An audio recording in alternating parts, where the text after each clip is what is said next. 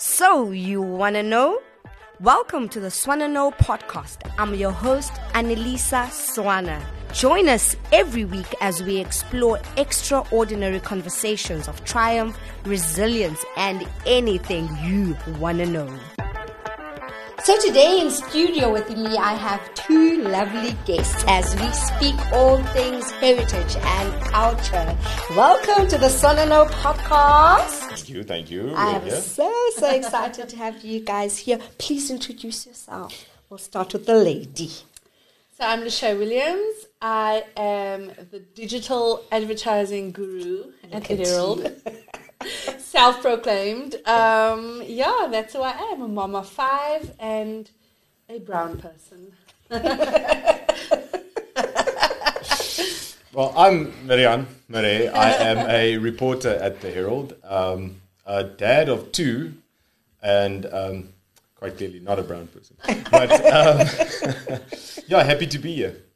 Thank you so much, guys. So today, I just want us to just discuss our heritage, especially in this modern age that we live in. So I'm going to start. What is your heritage, Rian? Well, I'm born and bred PE. I'm actually from Uitenhage. So grew up with my family. It's me and my brother and my parents. Very average white Afrikaans family growing up in Uitenhage. Went to school there. And eventually came to PE for work. But I mean, other than that, Afrikaans boerseentjie from the Eastern Cape pretty much. Okay, and Lachey? So I would be classified as a coloured South African. But I mean, I am a mix of various things. My grandmother is a Muslim, so she's Malay. And then on my mom's side, there is German ancestry somewhere. I believe someone's from an island somewhere. So it's just really a mix of various heritages or cultures, but born and raised coloured South African. Okay. So guys, how do you personally connect with your heritage, Lachey? Well, I think that as a coloured South African, the funny thing is on Heritage Day, we never really know what to wear because we don't really have a coloured, what do you call it? A uniform. A traditional outfit, But what we do connect over is food. Sure. Listen, we can eat. We love food, eh? We love food. Someone said to me, just dress as a cook sister on Heritage Day and you'll be fine. So I think that is generally how, and we come together, there's always food. Our Sunday lunches look like a Christmas spread because that is how seriously we take a meal. I don't know, and I think, that's how we connect. Okay. That's my culture. I think very much to what Lachey says is food is critical in our culture. It's braaivleis, it's melktert. Of course. That sort of thing. But in terms of celebrating Heritage Day at our place, funny enough, my dad's birthday is the day after Heritage Day. So usually on the weekend of Heritage Day, we get together and it's a braai with the family and that sort of thing. But other than that, it's about sitting around, talking nonsense, eating too much, and just enjoying time with the family. Pretty much it. Yeah. Okay. So, Lachey, you mentioned something that you never know what to wear on Heritage Day. You did a TikTok video. I did, yeah. Yesterday, actually. Literally yesterday, this time I posted. Tell us about that. Yeah, I posted it yesterday, and basically I was just chatting about what do I wear to our office heritage party. And it blew up. I mean, I think we're on over 100,000 views now. But because there are so many people who, like me, are unsure of what their heritage or cultural attire should be for Heritage Day. The funny thing is a lot of the coloured people were talking about just wear a stocking on your head and a gown. Some were saying, no, just wear name brand, Nike, like all name brand. And then some were saying Kaapse Klopse, the Cape Coon, Yes. Others were saying Cape Malay, etc. And then obviously the koi is part of our, the culture as well. So for me personally, I don't know where I fit in with all of that. Sure. I might just wear a mixture of everything because that would accurately represent my culture. What do you wear? Look, what Lucia was saying is actually interesting. Like I'm from Uitenhage, Afrikaans here, but if you trace my heritage back, European settlers, that sort of thing, we are initially the Marais are from France. There's actually a section in Paris itself called Marais. But as far back as that goes, I have no idea. So I don't know what the French wore when did we come here in the 1800s? And I don't own a farm, so I don't own a khaki shirt and fellies really. So as far as Afrikaans goes, I don't know what we'll be wearing, but we'll make a plan. Well, this is so interesting, guys, because in my culture, the Xhosa culture, we're so big on our cultural clothes. We have them. We have the big skirts. We have the beadwork, and it's a thing. Oh, yeah. I think for us, we also have kind of our colored traditions. There's certain things that as a colored person, you just know. Like, for example, I can't even think of it now. For example, on, Christmas Day, you have to go and, I don't know, is it the same with you guys? Christmas Day, guys, if there are 50 family members in the house, you have to go and greet every single one individually. And if you don't, your mother will give you that side eye. Because that's part of our culture, tradition. You have to go and greet. You can't just do a general, Merry Christmas! I don't know, is that how it is? Like, if there's 50 people, you're just going...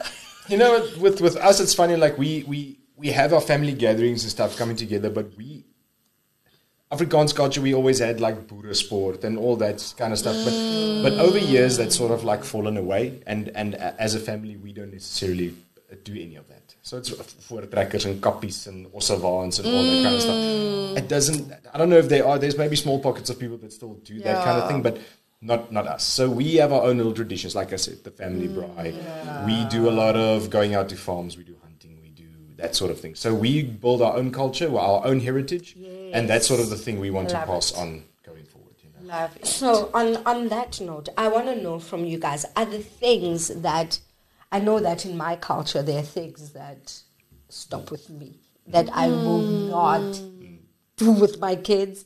I will not teach my kids. Are there things in your culture where you're like, you know what, the greeting of the 50 people in here, like, can we not? It stops here. Are there things like that?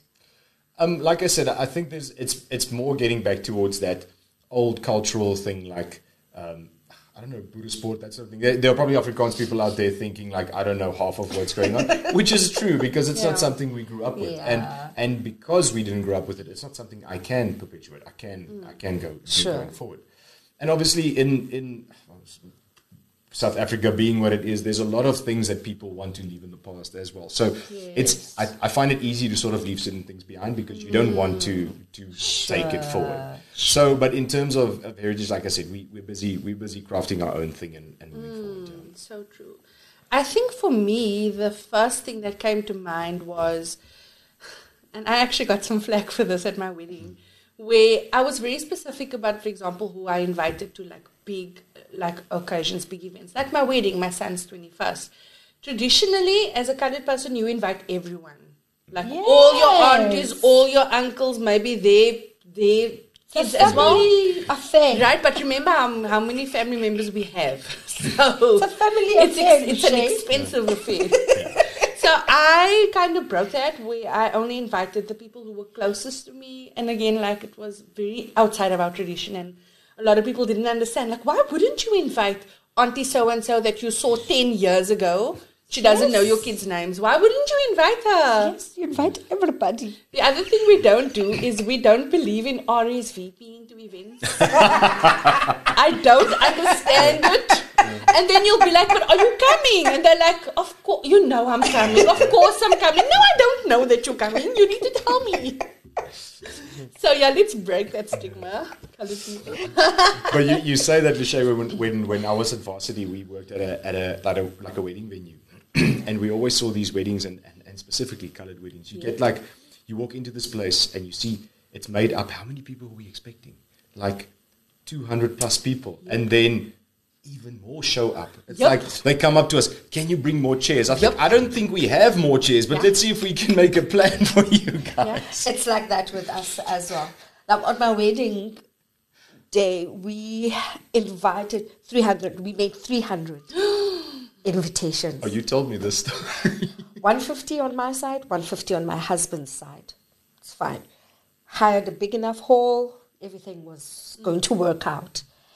Then in the weeks leading to the wedding, I go into my mom's car and there are invitations like printed, like the original invitations that I gave her to give to her people. She had printed them and made copies. Oh, wow. So I'm like, "Hi, girl, what's happening?"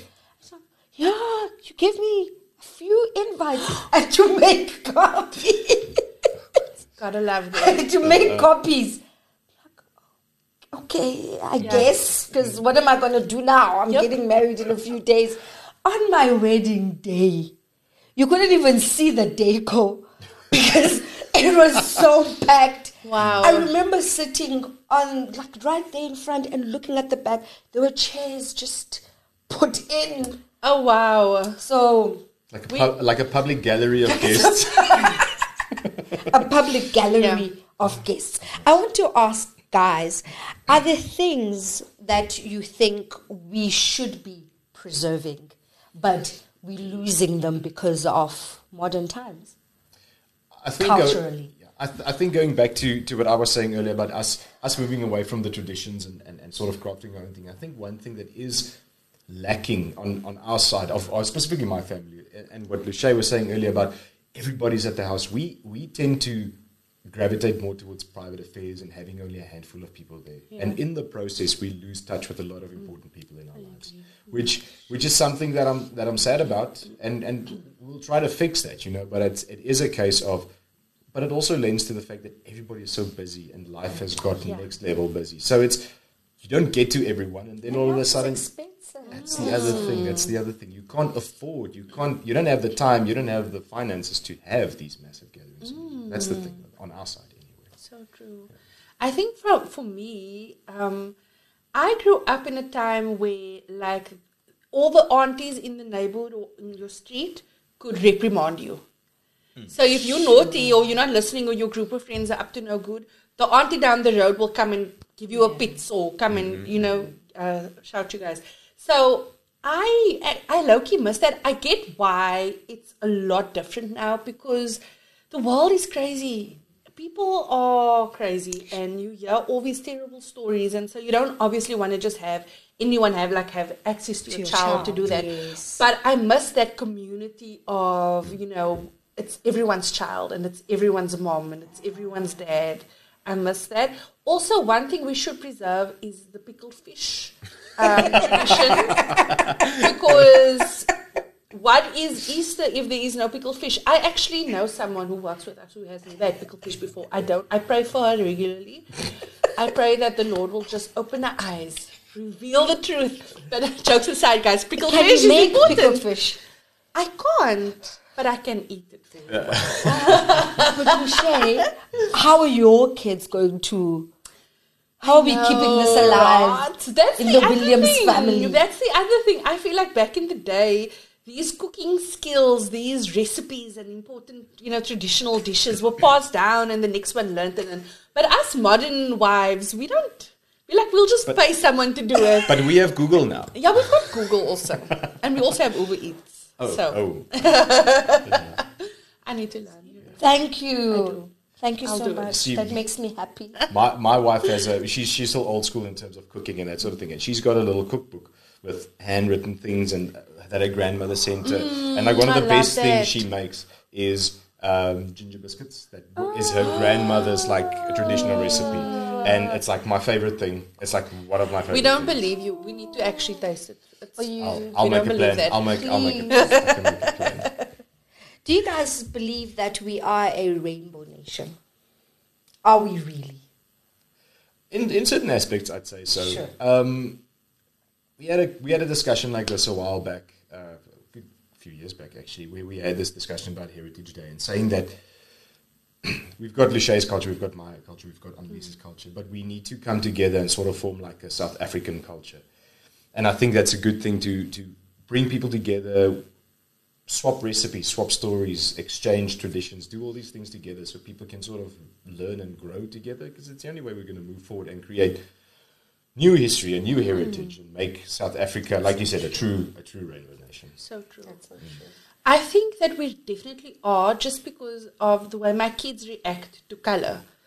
They don't see color. I actually have a very funny story. One of my sons came home and he was referring to a boy. I'm just going to call the boy Adam. So he says, no, Mom, Black Adam. No, or Adam, Black whatever, Black Adam. So I'm like, why are you calling? Because now immediately I'm like, no, my child is calling this boy Black. And I was like ready to like dish out some whip ass, you know.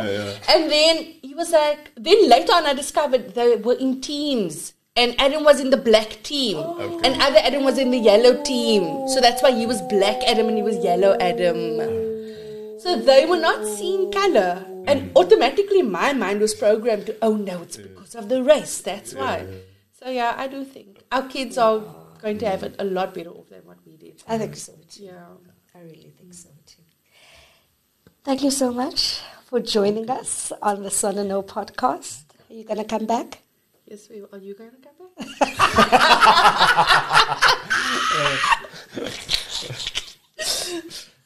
Wasn't expecting that. That's a touchy subject, but yeah. Thank you so much, guys. That's all we have for today on Swan and No.